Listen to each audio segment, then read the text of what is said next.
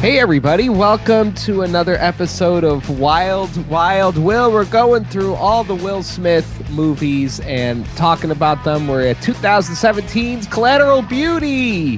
Why are you looking at me so much? Which Lily and I just watched today. And Eric, you just finished this minutes ago, so you got that twist ending hot off the press. Wow, spoilers. Yeah, let's see here. Are you still watching it? I hope you finished it. It's really important if you didn't finish it. Let me just wrap this up real quick. All right, I'm done. So Naomi Harris, that's her name. She's fucking awesome. She's his wife. Spoilers. Yeah. Spoilers. I'm going to say the entire plot of this shitty movie in about 1 minute. Spoilers. Naomi Harris. Harris. Bad actors in the bunch. Really good actors. Phenomenal cast. Yeah. Great cast. Maybe that should tip you off sometimes. All right, here's the deal. I want to say something, but first, I'm so bad at plugging shit. I need to plug stuff first. Fucking butt. On Wednesday, January 11th. Wednesday, January 11th. If you live in Owego, New York, the Gentlemen's Club is going to be there doing stand-up at John Barleycorn. I don't even know what that is. We're going to be at John Barleycorn, and then for Rochester people, we're going to be at Comedy at the Carlson on January 28th. It's a Saturday. It's $12. Facebook.com/The Gentlemen's Club Show. You can get your tickets there. All right, this is what I'm excited about Collateral Beauty, because I feel like with Will Smith, we haven't had this. With Tom Cruise, we had this, and we saw them from a mile away. With Night Cruise and doing all the Tom Cruise movies, we had movies like what was the Flair bartending one? Cocktail. Cocktail. Cocktail, and it was amazing. Yes, but amazing because it was bad. And Collateral Beauty is in that same vein. Wow. And I feel like, because this was a bad movie, and I feel like I wish I had more warning of how bad this movie was. It was just like kind of forgotten by time rather than realize. Like, to me, this is up there. This ending is up there with Remember Me. Oh, fuck yeah. This is a Remember Me movie. 100%. Where I would watch it 1,000 times again just because the ending cracks me up so much. We're in the time period right now of like forgotten Will Smith films where it's like, what's Concussion? What's Collateral Beauty? What's the one before Concussion? Focus. Yeah, Focus. Like, what are these movies? Where did they go? And how did they get here? Here's the thing, too. Wasted fucking performances. Like, this movie is garbage, but Will Smith gives a beautiful performance. He is out acting almost himself. Like, he really gives a beautiful performance, and it is so painful that this was the gobbledygook it was wasted on. Like, you know what I mean? Like, I feel like imagine this performance in like a movie that could deal with grief in a much deeper, more profound way. It would have been just so moving and jarring. His performance was beautiful. Just everything else really fucking sucked. I'm going to push up against that a little bit because garbage is a very harsh word. But before we get into that, let's talk about Edward Norton, because he was in the Newsstand. He was in this movie. He was in Collateral Beauty. Yeah, did he fuck Pocahontas or something? No, he didn't do that. He's a direct descendant of Pocahontas. Records confirmed 5 hours ago, The Guardian. Yeah. Homeboy's doing a descendant of Pocahontas because of John Smith. I don't know. He's one of John Smith's and Pocahontas's great. But like, isn't that interesting that they're like, oh, he's a descendant of Pocahontas, not like, oh, he's a descendant of her rapist? Well, yeah. Why would you want to be like, if I was a descendant of, I don't know, like Hitler and somebody famous, I wouldn't be like, oh yeah, Hitler's the dude. I'd be like, oh, the other person. I know, but like a lot of those shows, they love being like, oh my God, your ancestors were slave owners. And we're like, yeah, obviously. Well, he's Pocahontas. Honestly, to spin it into a positive, I think Pocahontas is like obviously got more clout. That you say John Smith, it's like, who the fuck is John Smith? Like you say Pocahontas, everyone's like, yo, I know who Pocahontas is. Disney movie was not called John Smith. But I feel like it doesn't do justice to like the fact that, you know, she was like 13 and like couldn't give consent to this like Lily, look, there's a different time. Okay? But that's why they should be prefacing like, oh, you're descendants of like Pocahontas and John Smith. So people are like, oh. Like, I feel like he's just saying Pocahontas because he's trying to get like because it's tribal cred. Because he's a honky. And that's why it's like interesting. It's like, oh, he's not like an indigenous person. So it's like, oh, that's interesting that you have some of Pocahontas. Yeah, I feel like he's trying to get tribal cred. But it's like not saying you got that cred. Yes, he was told this. Lily. He was told this. Yeah. I understand it's not his fault. But I'm just saying. Pocahontas, I don't think ever ended up with John Smith. Didn't she go off to England with some other dude? With John Smith. Not John Smith. She had to marry someone else. She married some tobacco motherfucker. Yeah, so and John married Smith's not even loose. in this conversation. She was a fucking child bride. You heard it here. Lily wants her white Edward Norton to be a pure blood. No, I'm just saying I want him to give the full story and not just try and get that, res cred. If you saw the clip, no one's getting res cred. He's not the one that's saying it. Somebody's saying it to him. I know. I'm just saying. So he's not going like, I'm a descendant of Pocahontas. I'm just saying. Just tell the full story. Oh my God. Just be like, you are the descendant of Pocahontas and her rapist. Oh, wait, is it a rapist? They were together. She was a child. She could not consent. They didn't even speak the same fucking language. She spoke English. People lived until they were 22. You had to fuck at 14. How do you know she spoke English? Oh, okay. Isn't that how they, I saw the movie. I know. The raccoon gave her the powers. Who's the tree? All right, listen. We're getting off topic. Oh, second news. I have one more update. Yeah, anybody else got any plugs or comedy shows? Yeah, I have a plug right here. So speaking of night cruising, we went through Tom Cruise. Officially, as of today, what's today? December 25th? What's today? It's January. No, it's Christmas Day. You're right. January 5th. It's January 5th, 2023. Avatar, The Way of Water has just surpassed Top Gun Maverick as the highest grossing film of 2022. Dude, Tom Cruise is pissed. It's a lot of money. Also, like, to be fair, Avatar needed to gross that much money for how much it fucking spent. It still has to gross another $1 billion. It's not even. But but the thing is, it's already the third one's already done. Okay. So it's going to make even more money when the third one drops and they don't have to do any more filming. Oh, but like, do they count that in the budget? Like when you said we spent $2 billion, we spend it on second, third, and fourth. I feel like James Cameron was like half pulling our dicks on that one. You think? Yeah, like he's inflating it a little bit. You think, or just kind of like there's some truth to it, but he's half joking. Like, yeah, you know.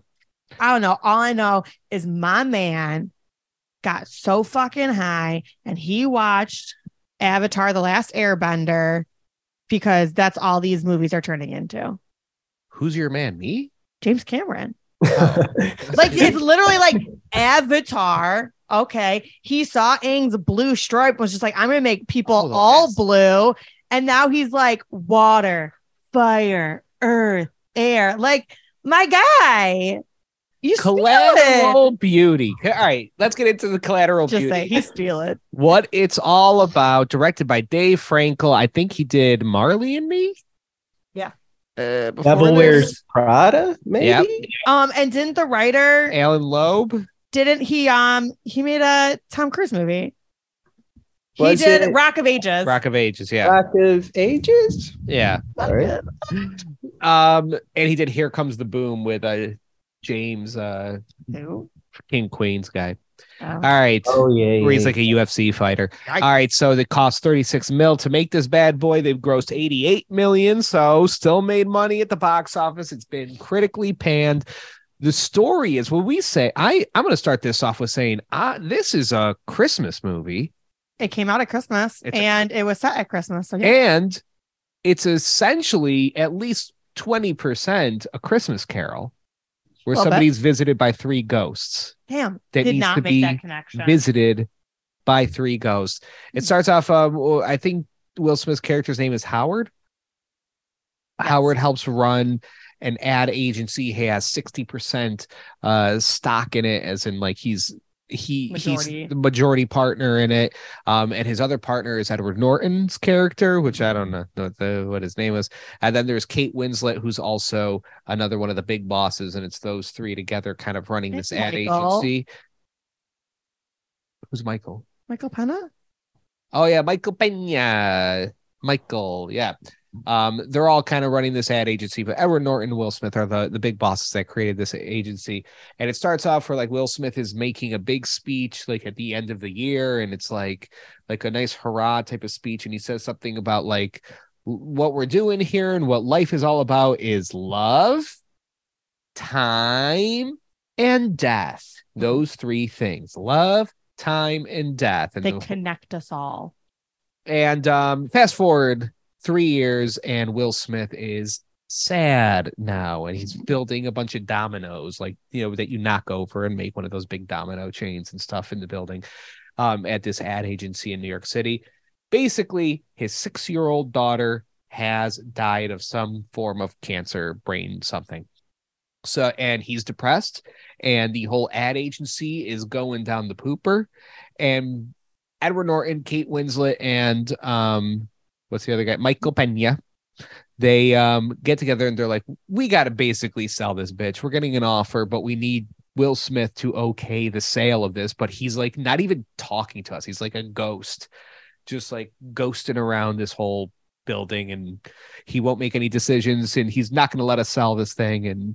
And so their solution, at least Edward Norton's initial solution to selling this thing, they're like doing like a casting call, and Keira Knightley's there. Yeah. And Keira Knightley like gives him basically a new take on a slogan they were going to use, as she's like going to be an actress that's trying out for this part in a commercial. And he's like, wow, that's pretty good. And he goes tells somebody else, he's like, hey, we're going to do this for the slogan. But Keira Knightley, shed your skin, find your life. That's what it was. What was his though? What was the bad one? The other one, it was just flip. It was like your life, shed your skin.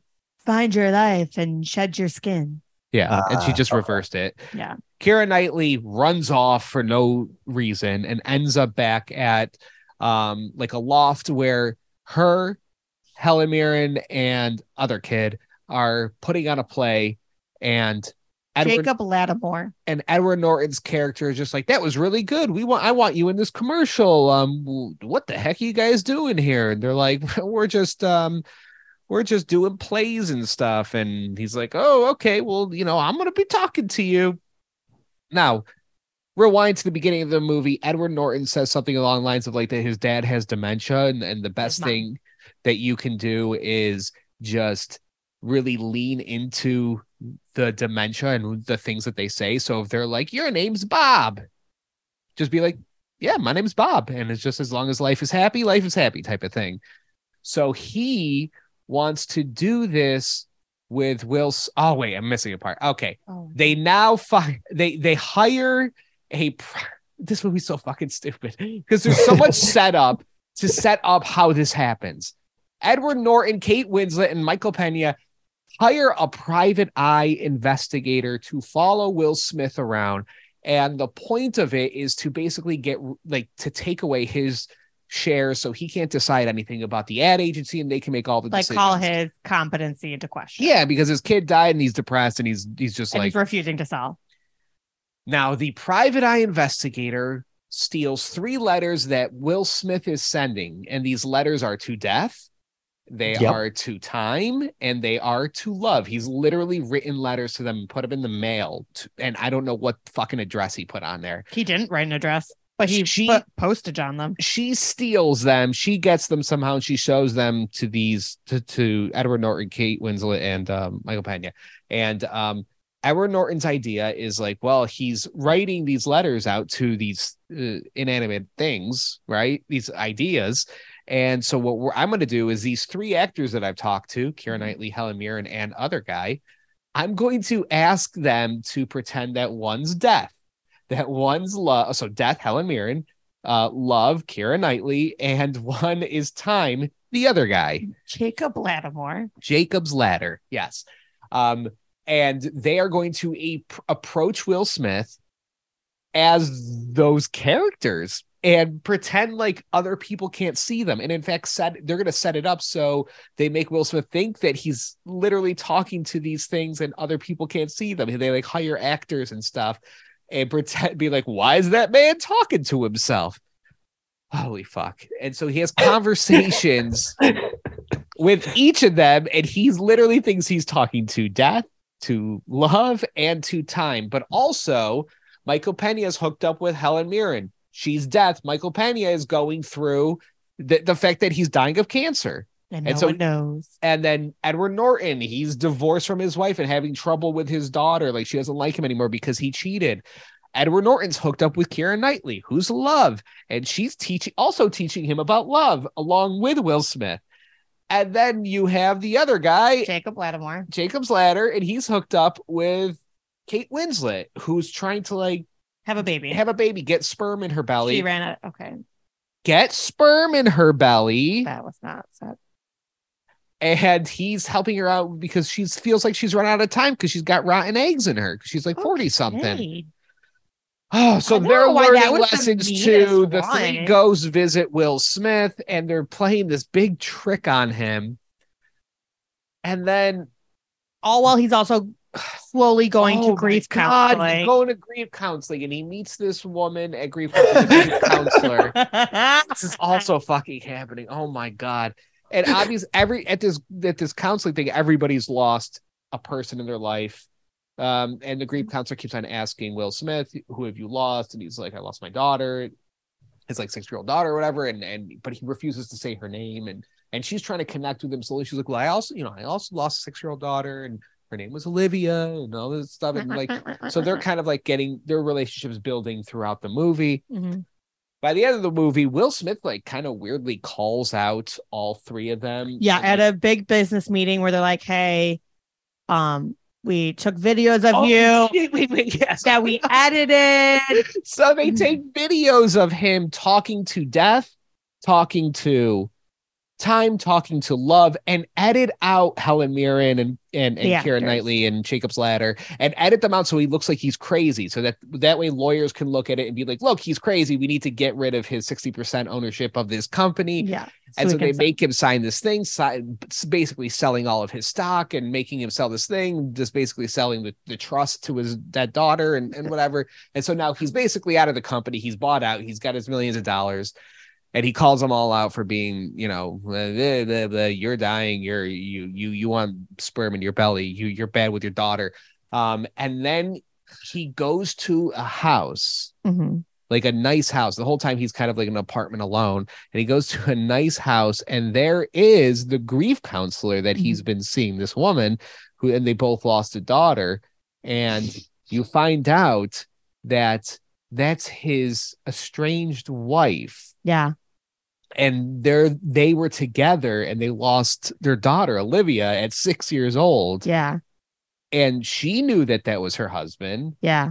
And he knew that the grief counselor was his wife. Yeah. But they were pretending that they didn't know each other. Yeah. And okay. now, so now they're a happy family. And then the grief counselor told a story about how, like, when her daughter was first sick and dying. No, when her daughter was dying. When her daughter was dying, like a woman said something to her, right? Like, he was like, "Who are you losing?" I'm losing my daughter. Oh yeah. Don't forget to look at the collateral beauty. I am Helen Mirren. Yeah. I am actually death.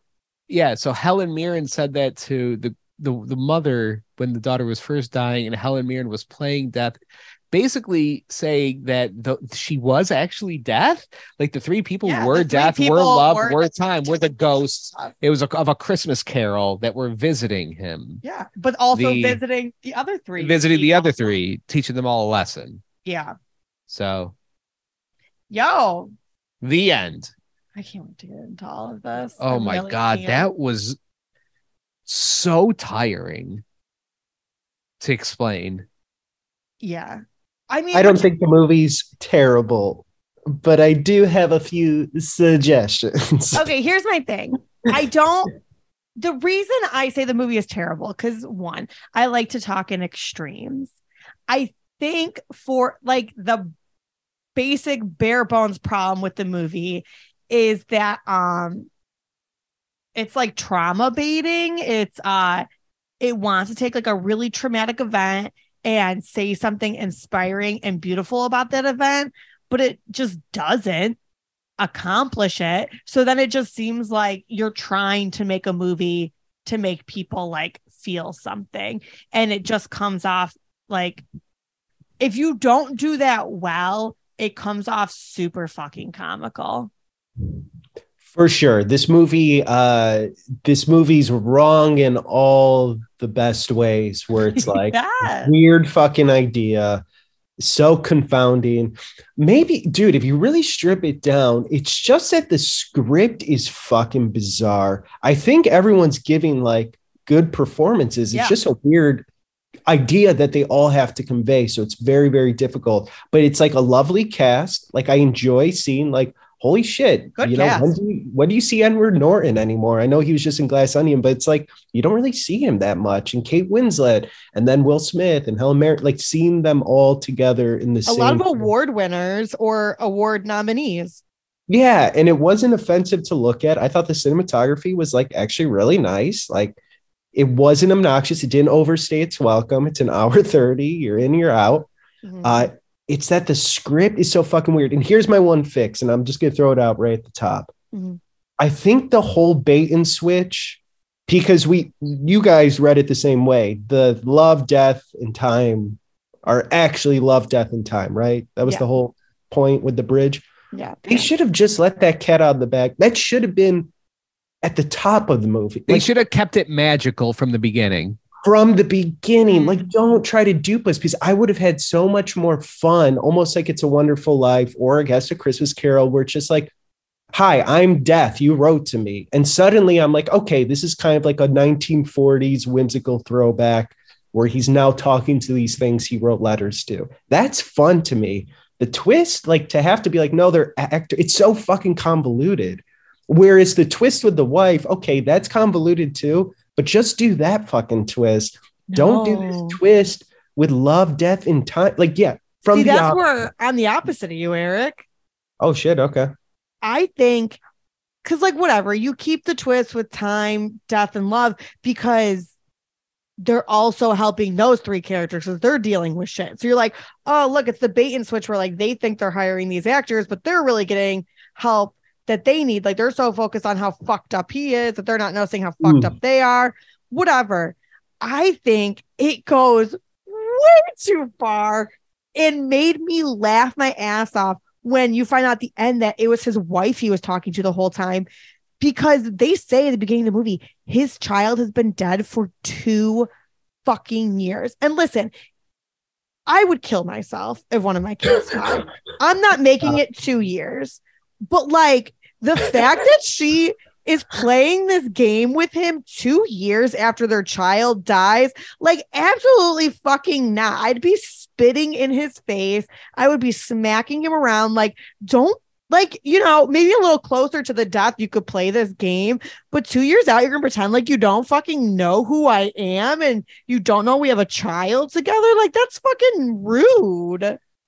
But I didn't, sorry, Mark, I just want to get in this quick point. I didn't necessarily think that was like a big, it wasn't like mental gymnastics to be like, these people don't know each other. In fact, I'm just like, this is what happens to people. And she senses how fucked up he is. So like a cat, when he shows up to the fucking meeting or whatever to talk to everyone, she's not going to be like, that's my husband. You're my husband. And then him run out. She's like, wait, he's like so fucked up. I got over this way quicker. Not got over, but you know what I mean? I healed from this way quicker. I was okay with that they were pretending that they didn't know each other. I got an easy fix for this all right, fucking movie. Save us. Save me and Lori. Keep a bunch of it pretty much the same.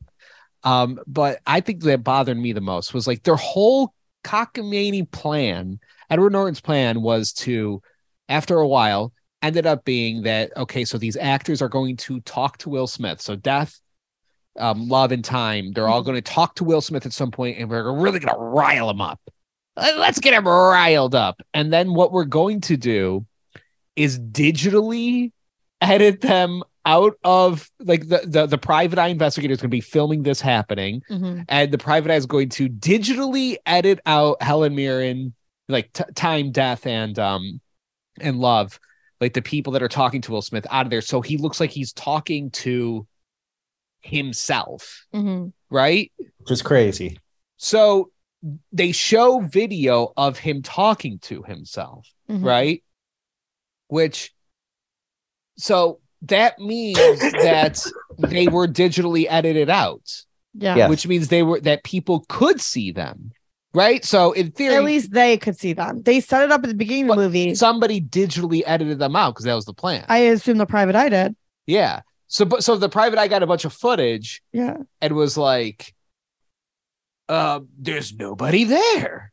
That would have been a scene. But the private eye literally had to digitally edit them out because that was the plan. But at the beginning of the movie, they said, like, okay, the rules are whoever we want to see us can see us. So they allowed the private eye to see them. Right. So they made that rule that happened. But also these are magical beings that are Time, Death, and Love. Yeah. But people can see them, and they had to be digitally edited out, which I know technology wise would be an insane thing to do. Also, it's a crime, and like to like basically blackmail somebody like that. The reason I'm bringing this up is because it's an actual plot point that had to move the story forward. And it was stupid. And they set up way too many rules. They were like tripping themselves the entire way. Here's the big fix. Don't have it where you had to hire these motherfuckers. Just have Will Smith visited by these people that are saying, I'm Death, I'm Time, I'm whatever.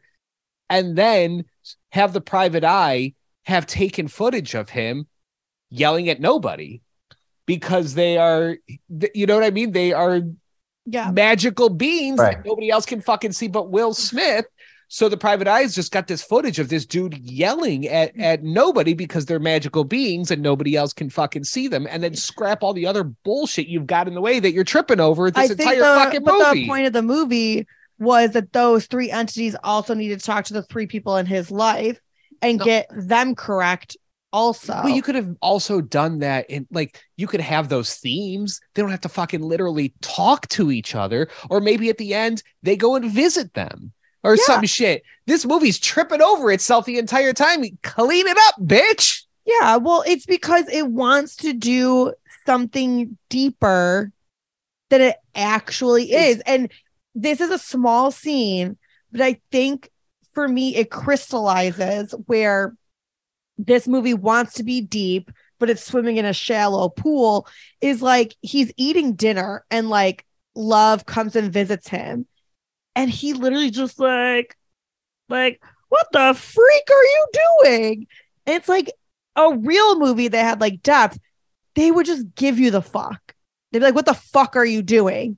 Get out of my face. It wouldn't be like, what the freak are you doing? I'm bothered. And I feel like that small scene right there tells you so many of the problems of the movie, where it's just like they are swimming in too shallow water, but trying to pretend like they have enough space to do something as deep and emotional as like talking about grieving a dead 6-year-old. Oh, I think the reason that it's so convoluted, they're tripping over themselves, is because they wanted those things where they tricked the audience. Yeah. They wanted those two big moments where they tricked the audience. But in order to get there, they had to set up a bunch of barriers for you to overcome. And you had to overcome that to then be tricked at the end. Instead of being focused on having some like M. Night fucking weird bullshit twist at the end 2 times, they should have just been like, let's make a movie that's about this, instead of having the twist at the end, which is why they had to set up all the bullshit to begin with. Yeah, you almost might have to. And I know they thought it was so clever to be like, oh, Death is really helping the other people, or Death, Love, and Time are really helping the other people just as much as they're helping Will Smith. but just X that. Like, don't have the other people. It's about saving fucking Will Smith's soul. Streamline it. Tell us in the 15 minutes at the inciting incident that that would have been so rad if he wrote these letters. I know it's corny and shallow and like a Hallmark movie, but I would have been so much more in the pocket if he wrote those letters and then these things showed up and it's like, hi, I'm Death. I would have been like, fuck yeah, this is awesome. I'm in. Again, in a Hallmarky way. I'm saying I would be jazzed in that way. I would say even make it more of a comedy. Sure. Yeah. Right. Hey, I'm Death. And then it's like funny, but then it's a dramedy. It's Scrubs, it's sad because the kid's dead, all that type of stuff. A little that hitch. Yeah. Yeah. Honestly, this movie made the twists in 7 pounds seem more weighted. What was the twist in 7 pounds? Yeah. What was the twist? Did he kill himself? Oh, yeah. One where he was like pretending to be like an IRS agent. Yeah. To find people that he wanted to give his organs to. And he was like fucking kissing them and shit. Oh, yeah. But like, I feel like that had more weight than this one. This one, and I know it's because Keira Knightley was in it and it's Christmas time. This one almost felt like they were almost trying to do like a Love Actually setup, but around the premise of a dead child, where it's like, okay, we're gonna have all these people and they're kind of interconnected. And the whole theme is about how everyone's interconnected and it's a Christmassy time movie, but like, let's set it around a fucking super depressing premise. And that shit does not work. Like, just give it to me straight. I do think a lot of movies are trying too much to do too many twists and turns and like trick the audience. But I feel like, I don't need a twist or a turn with grief. I don't need a gotcha moment when we're talking about a man whose child died. Like, I feel like that kind of holds its own merit. And I just think that you cheapen that pain and that grief when you're trying to get gotcha moments into the script. Yeah, and it doesn't serve like a satisfying feeling at the end. You know what? This falls under this umbrella of dramas that have these like insane, weird twists or quirks that are like that ruin the viewing experience. So you guys already mentioned Remember Me, where it's like, oh, it's really 9/11. Oh my God. And you're like, what is this ad? What does this serve? It's just weird and depressing. There was this one movie, I guess I won't say the titles of these movies in case people want to see them, but there's like a movie about you watch like a guy like breaking his wife out of jail. And at the end of the movie, you realize it's him thinking about how he's going to do it. And then he's like, all right, I'm going out the door. And he goes out the door, slams the door, credits start. And you're like, that's a waste of time. So that was all in his head. Or, again, it's this umbrella of films where what you're watching is not really what's what. And it's, I don't know. I think it's like a fad that's a little underwhelming at the end. Them disappearing at the end, I'm just like, you should have just told us from the start. I knew it was going to happen anyways. Just tell us from the start. Well, like it feels kind of lazy too, because lazy. I think they worked too hard. Like, okay, so they set up all this convoluted bullshit, right? They set it all up, but then they get to the meeting where like, this guy, we're kind of blackmailing him. He's incompetent. And all of a sudden he's just like, well, you know what? Even though I've been coming into the office every day, fully dressed, showered, and just not working, which is like strike one. Why was that guy even fucking doing that? 2, and I haven't been talking to any of you or answering the door when you bring me food. Strike 2. Why would that guy be coming into the office every day? He goes, so I've been doing all that stuff, but guess what? I've been still noticing you want a family real bad. Bitch, you haven't told anyone, but you're dying. Bitch, my daughter died. You just got divorced. Just go be with your daughter. I see you all. Also, I've been refusing to sell this company and also refusing to work. So we're losing money. But you know what, dying guy? I would obviously take care of your child. And it's like, well, what the living fuck? If this guy knew all of this, why didn't he say anything? Or why didn't they just have him be a hermit and not show up to the motherfucking house? Like, guess what? We've seen this movie. It's called Rain Over Me with Adam Sandler. And that made more sense where it's like, this guy's a fucking recluse. It didn't make sense that Will Smith's character was fully in the office every motherfucking day. And then at the end being like, I noticed everything, but it was just like, but I was just letting you guys flail for no fucking reason. It made Will Smith's character Howard seem like a bad guy. Like, oh, you're just like being shitty and making us suffer for no reason. Thanks. I have cancer. Thanks for not mentioning it just till now. Yeah. Will. Yeah. I think my favorite part of this movie, though, was when they first hired the private eye. Which I can't think of her name. She looks like I love this bitch. She's from The Leftovers. Yeah. Oh yeah. Love her. She's incredible. She's in Handmaid's Tale. Yeah, she's like she's a phenomenal. C-list Kathy Bates. Yeah. Yeah, she's great. But my favorite part is like they hired her. They're like, she's the best private eye in the land or some shit. I don't know. And so her first private eyeing was Will Smith. Is bringing the letters to go send them out, and she steals the letters. But how she steals the letters is she swings by in a bicycle pulled rickshaw, which I feel like if you're a private investigator that's supposed to be following people around, I don't know, on a bicycle rickshaw, it might be the worst mode of transportation.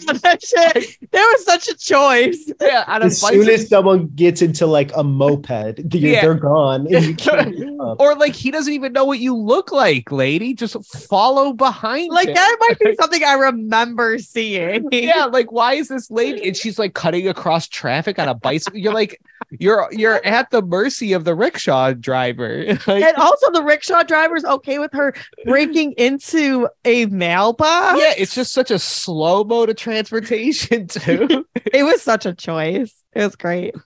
So this is 2017 though, when this came out. So this is like, we'll say this is like 16. All right. So this is like Will Smith now, this is the last 5-6 years of Will Smith. And we know everything that's pretty much come out since that point, whether it's, like Aladdin, I think of Bad Boys 3, we still have coming up, Brick, Emancipation, King Richard. Maybe I'm missing one or two. That cartoon. What cartoon? Where he's like a pigeon. Pigeon Man. Oh, shit. Which was pretty good. Yeah, I have seen that. It was good. Spies and Guys. Yes. And I know like all these, everybody's career has ebbs and flows and stuff. Mm-hmm. And I feel like we're in a weird part of Will Smith's life where it's like in my head, it's always been that he's an action hero. And I know we have Bad Boys 3 coming up, and I'm just thinking of things like Independence Day, and the Bad Boys movies and stuff. Same as the funny guy, but also action comedy type of thing. And there's just a lot more of drama stuff like this. And then there's a lot of like character stuff like Ali and whatever. But what do we really have coming forward that's like, oh, this is like a really good Will Smith movie? Like even Emancipation seems like nobody gives a shit. So are we like in a real bad lull for Will Smith? Like currently, is this like a bad time for Will Smith? I think so, because I think the King Richard thing was supposed to be like, oh, he's back. He's back. And yeah, then he fucking ruined it.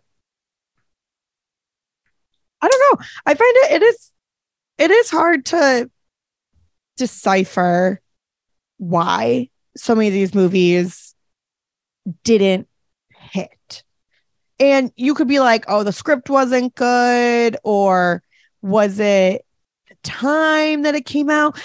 But it's really, was it just like movies are changing and streaming is coming out, so it's just a weird time generally? Is it him? It is very hard to gauge why so many of these movies are just like, what?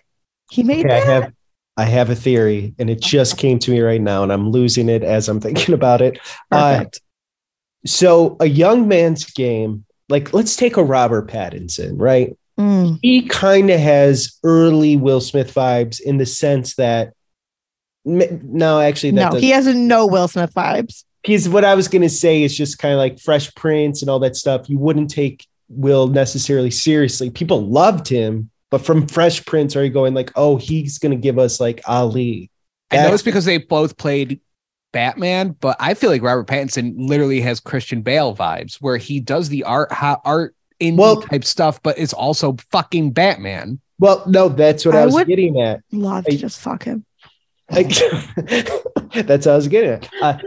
Here's the thing. So the young man's game, Robert Pattinson, he realized people just thought he was from Twilight and Harry Potter. He couldn't shake that image. So instead of continuing this trajectory of doing studio movies or bigger budget movies or things where it's like, oh, I'll play the love interest and remember me or something, he decided to go the very gritty indie route, just jerking off in all of his movies. Exactly. Handing himself over to scary, cutting edge directors, people like Claire Denis, the Safdie brothers. He was just handing himself over to these people to be like, let's do your $500,000 movie.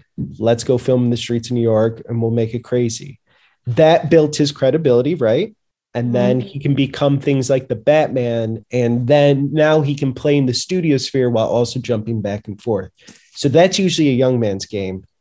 I'm looking at Will Smith and I'm saying, you have to do that. You have to put your life in the hands of auteurs, similar to what Cruise was doing a lot of time. Like, oh, I'll put my hands in, or put myself in the hands of Kubrick and this person, that person, auteurs. Will Smith here's the problem. Will Smith is a brand, right?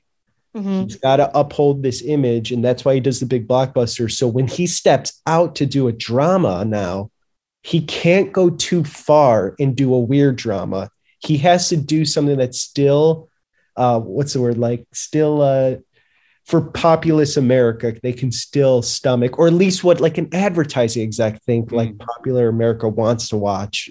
Does any of this make sense? All right, no, I got, all right. I'm going to jump off of yours. All right. Because I've got an idea, and it's not getting weaker. It's getting stronger as time goes by. This idea that just came into my head about what's going on with Will Smith's career. I totally lost my thought. No. But I see what you're saying, where you're like, oh, he's built by like a PR machine, ad agency, where it's like, hey, you got to do do that rated R action film, do that Bad Boys, right? You're going to get your cred, and you're going to get like the African-American community type of thing. But then also make sure you're in a cartoon every 5 years. Yeah. And make sure you're voicing that. And then make sure you also, hey, make sure you do that character piece, get that Oscar bait going. And I feel like it, and then do your action movie, do your sci-fi movie, do a comedy. And it's almost like a cycle. And I feel like that worked 20 years ago. And I feel like you could build your career like that 20 years ago. And they even do this with artisanal food. Now, look at the box of any fucking artisanal cracker. All right. Back in the day, you could be a saltine and you worked everywhere. You could be a Ritz and you worked everywhere. Now you have to have like a story behind you. The wheat from these crackers are picked by brothers in Argentina, and they, survived the Civil War of Argentina, and they created these artisanal crackers, and they're $8 a box, right? That's how the food is nowadays. Yeah. You can't be a Ritz cracker or a saltine cracker anymore. You have to be the artisanal one, right? Like, and everybody's got to have their little story. Brendan Fraser, sad sack, that is now coming back, right? Him. He's coming back and he's doing like these art indie type films, and people love him for him. He's got a story. Yeah. Tom Cruise, literally saving movie theaters, also will do his own stunts, and he's 90 years old. Still on his bullshit. He's got a story behind him, right? What the fuck is Will Smith's story? These actors that he got cuckolded. Even Brad Pitt, his star isn't shining as much as it used to. But especially now when you get accused of hitting a kid. But now when Brad Pitt is in movies, it's like, hey, I'm Brad Pitt, and he's kind of winking at the camera the entire time. Tom Hanks, he's just like, I'm just like a fat dad, right? That's Tom Hanks now. Everybody has to have their little stories. And what's Will Smith's story? That he does just like this cycle of cartoon, cartoon action movie, comedy movie, and then, character movie where he's going for Oscar bait. And also he slapped Chris Rock. He needs to have like a comeback story. He needs to have something, or he needs to have a niche in the type of movies that he does. Can I tell you? And I feel kind of shitty saying this. Because I don't think it's fair, but I think Will Smith would, I mean, minus if he had slapped Chris Rock, I think he would have had a bigger pop and his movies would have come back quicker, more big, if he'd gotten divorced. Jade is holding him back. No, I don't think that Jade is holding back. I think people are animals, you know what I mean? And I think people they like bad things, you know what I mean? Like we all find out about like Will Smith getting cuckolded, and I don't know, maybe he was also doing shit, all very vague, but like it turned him into kind of like a sad sack. And you know, good for him, because he's just like, this is my wife of forever, and you know, we work through our shit and we're staying together, and I'll slap somebody if they make an innocuous joke about her. Like, you know, he stayed true to what I assume is his personal life about like, this is, he wants to move forward with her and that's what they want to do.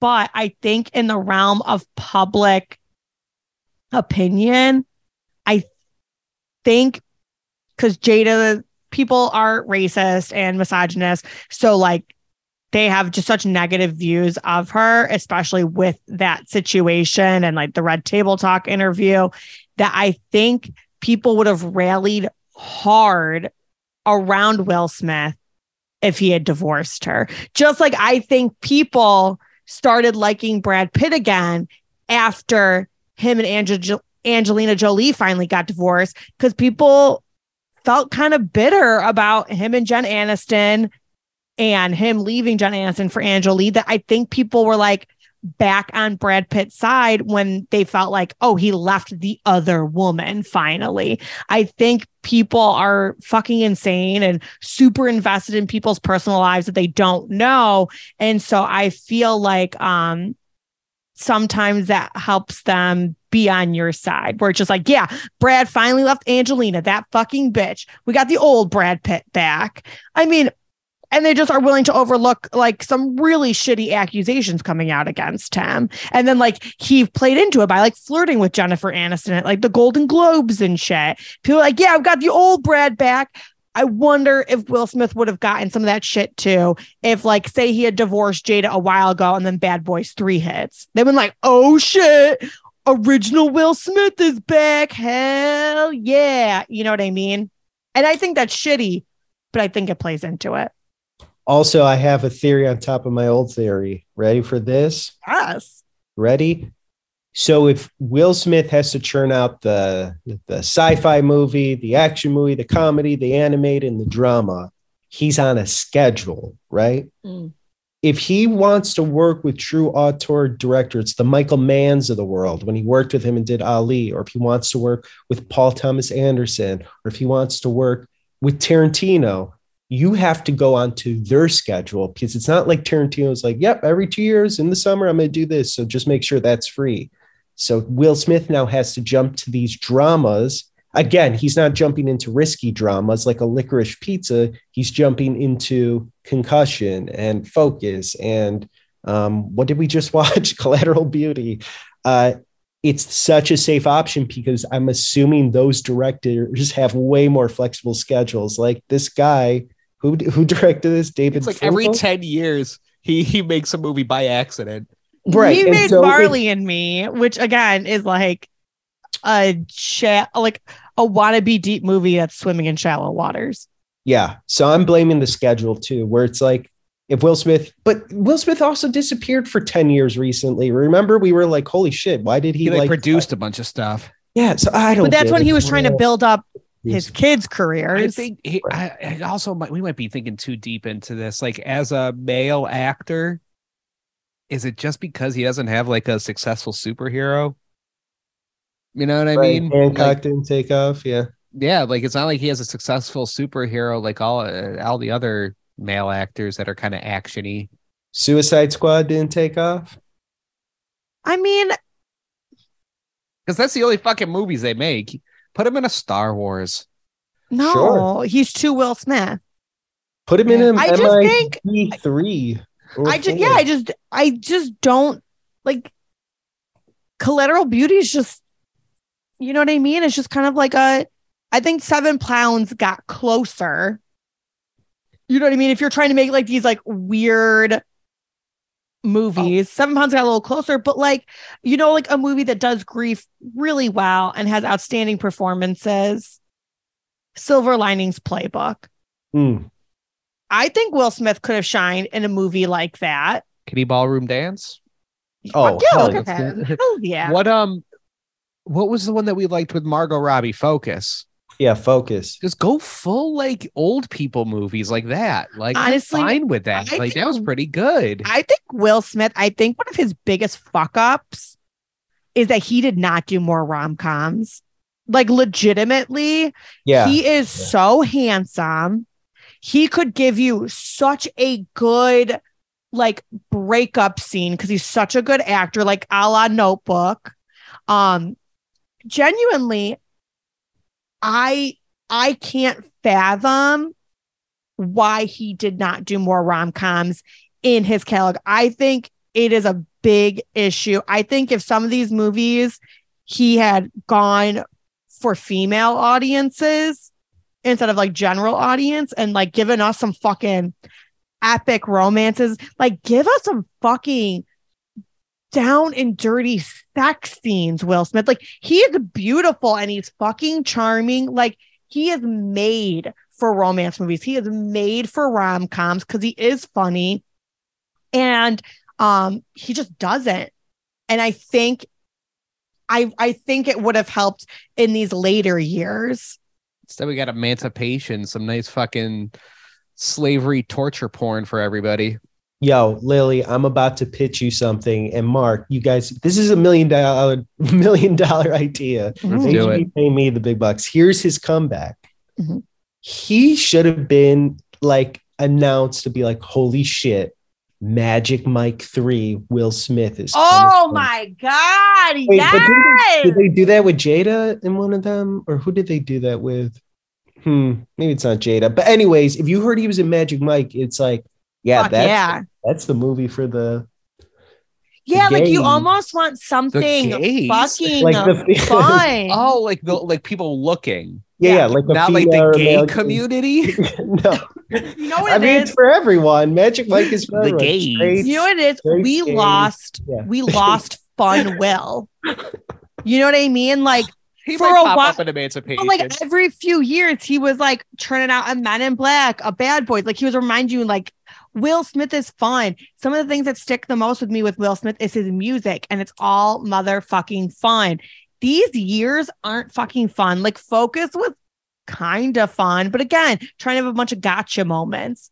Like stop gotcha me, okay, Will Smith? Stop with your gotcha moments in your movies and just bring us a fun, like show that you don't take yourself so serious. Like yes, Magic Mike, that would have been fucking brilliant. Give us a fucking love. So, you know what I mean? What about Genie? No. Stop going for the general audience and get in touch with us fucking ladies. Get in touch with the gays. Like the gays, like GAZE gays people. I knew as it was coming out of my mouth, it wasn't going to sound right. No, but I'm with it. Like, what about the lesies? He's, you know what? He's charming enough. Yes. For lesbians. I'm just saying, I feel like he's got to stop chasing like white males to his movies. Because he's got them. He makes an action movie. Those fuckers will come. Appeal to me, baby. Damn. All right. I'm your untapped. Go to the ladies and they'll fucking come. Yeah. Hello. Okay. Can I ask you too, what did you think about the weird fucking TV in the meeting room? How is that? That was so bizarre. That was good technology. It looked like how would you describe it? Like it'd be a Minority Report. Yeah, it was like how is this floating screams like from like it was like almost like a floating McDonald's menu. How the McDonald's menus are like a chandelier of TVs. Unnecessary. That like immediately when it turned off disappeared. That's another stupid thing in this movie. The amount that Edward Norton and all of them were bitching about how poor they are. Like they run an ad firm in New York City that looks like it employs like 60 to 80 white people. Like, I think they're doing all right. They have stock options and shit. He was acting like he had no money. Yeah, that was kind of obnoxious. I will say one piece in this movie, you know what, they are connected. So I'll tell you one piece that I really loved in this movie and one piece I would have beaten the shit out of a person over. Whoa. Okay. So he goes out to dinner with the grief counselor, who we later found out is his wife. And she tells him a story that he must fucking know. You know what I mean? Like, all this is, again, if Lily was my grief counselor and estranged wife, the entire movie she would be going, Mark, you're my husband. You should be at home instead of I would be like, I'm a stranger. Like, hey, you fucking asshole! Stop pretending like you don't know who our daughter is. Like, that's fucking disrespect. I grew her in my stomach and I pushed her out of my fucking vagina, assuming. Stop pretending like you don't know who she is. That's fucking rude. Anyways, they go out to dinner, pretending that they fucking don't know each other. And she tells him this story of when they're in the hospital. And Mark said earlier, where like an old woman's like, who are you losing? She's like, my daughter. She's like, well, don't forget to look for the collateral beauty, which already, if you got to say the name of the movie in the movie, that's fucking hilarious. Yeah, it's never a good look. Never a good look. So she's like telling the story and she finds it so emotional. Like, and you know what? That got her through. That even though horrible shit is happening, something beautiful is still happening.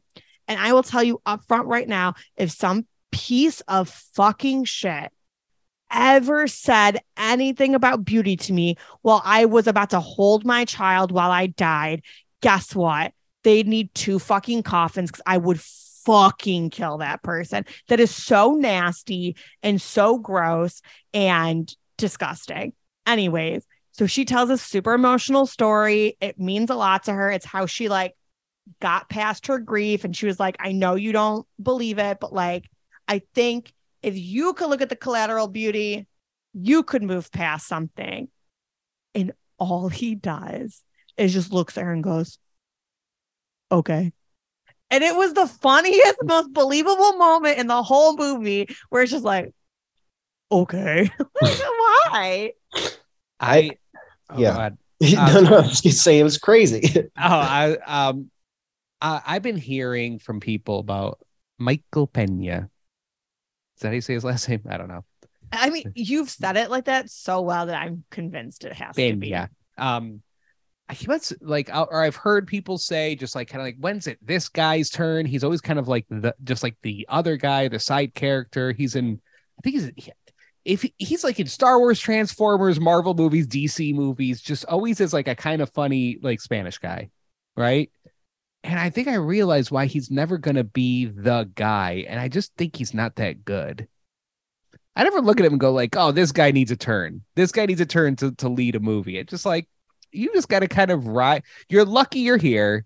And you just got to kind of ride this out there, big boy. Yeah, enjoy where you are. Yeah. I don't think he's like an Ant-Man, maybe. I don't know. He should just be grateful for what he's able to do, which is be around people with talent. I'm sure he could just kind of like half suck in the background. I'm not going to say that man's not grateful. I'm assuming he's very grateful for grateful, what life has afforded him. I'd like Michael to be a little grateful. Again, I'll say this. I really do think a lot of these actors did a great job. I think Kate Winslet was very good in this movie. Helen Mirren. Oh, yeah. She was fine. They made death a little too sexy for an old lady. Sucking. Like, ooh, I can't wait to get my shot at acting some more. And it's just like, okay. That's why she should have been death from the beginning. Yeah, like really hammed it up. Guys, she was death from the beginning. I don't know what to tell you. Oh, yeah, that's true. Good performance of Will Smith at the end, even though I was cackling that was his fucking wife and she was showing him videos of himself with their daughter. His tears were impeccable and incredible and believable. And I just think it's really unfortunate that these like really great acting chops were kind of wasted on this. Because, you know, like, here's my thing. Like, they should have just gone really dark with this movie. And he should have just killed himself. To go funny with it. He can still kill himself. He should have had sex with death, had sex with love. Oh, shit. Okay, I did like when he was with Time and you just had like young Jacob just like fucking up his dominoes and kind of being like a young Will Smith at him. I'm kind of sick of emo Will Smith. I don't know. I want to go to see can you imagine being a Will Smith fan and being like, I want to go see Will Smith doing fun Will Smith shit. Like, you got to see Edward Norton doing fun Edward Norton stuff, being kind of funny and charming and all that stuff. And like, so I'm watching Will Smith just mope around a movie for an hour and a half. Like, I'm a Will Smith fan. I want to see Will Smith be Will Smith and do Will Smith shit. And it's just like, I'm a sad guy for an hour and a half. And that's what I paid my ticket. Will Smith would have been good in Glass Onion. Oh, he would have been awesome in Glass Onion. But speaking of Will Smith being sad, this might be the most intense crying scene I've ever seen in my fucking life. When she shows him the video of his daughter and he finally says Olivia and he's like, oh, I'm your ex-husband or estranged husband. That's my daughter. As he's watching the home video, he starts to cry and his like eyes go bloodshot red, huge tears like well in the eye, and they don't fall out. They don't fall out. They don't fall out. And then they finally start to fall out. I was like, dude, you are giving it 200%. And really, you just need to show up and give 80% and we'll be content as fat little American pigs. Well, and like, I think his own father was dying while he made this movie, or like, you know, right before he made this movie. So I think it was real. But I think that's what's sad is like, you know, the same year you got like Manchester by the Sea coming out. And not that like I support that fucking pervert. Casey Affleck. But you know, Will Smith's acting level is that level where like he could be making movies like that, and instead he's wasting it on like this kind of fucking fluff shit. You know, like if I'm gonna see sad Will Smith, I want to feel fucking depressed. You know what I mean? Like, I want to leave that theater feeling fucking depressed right along with him because I think he can take it there. But instead, I'm leaving this theater being like, he was super sad, but this shit was silly. All right, what do we got next? Bright's coming up. Yeah, Bright's the next one. Can we just like say one more time though? Like, these movies where you got your kids dying, it doesn't make me more noble. I know people have like lost children and they're wonderful humans.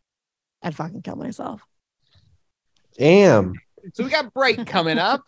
And the sad part is, if you type in Suicide Squad, or no, if you type in suicide on Google, suicide hotline doesn't show up. So Lily's not gonna be able to call them because the first thing that shows up is Suicide Squad with Will Smith.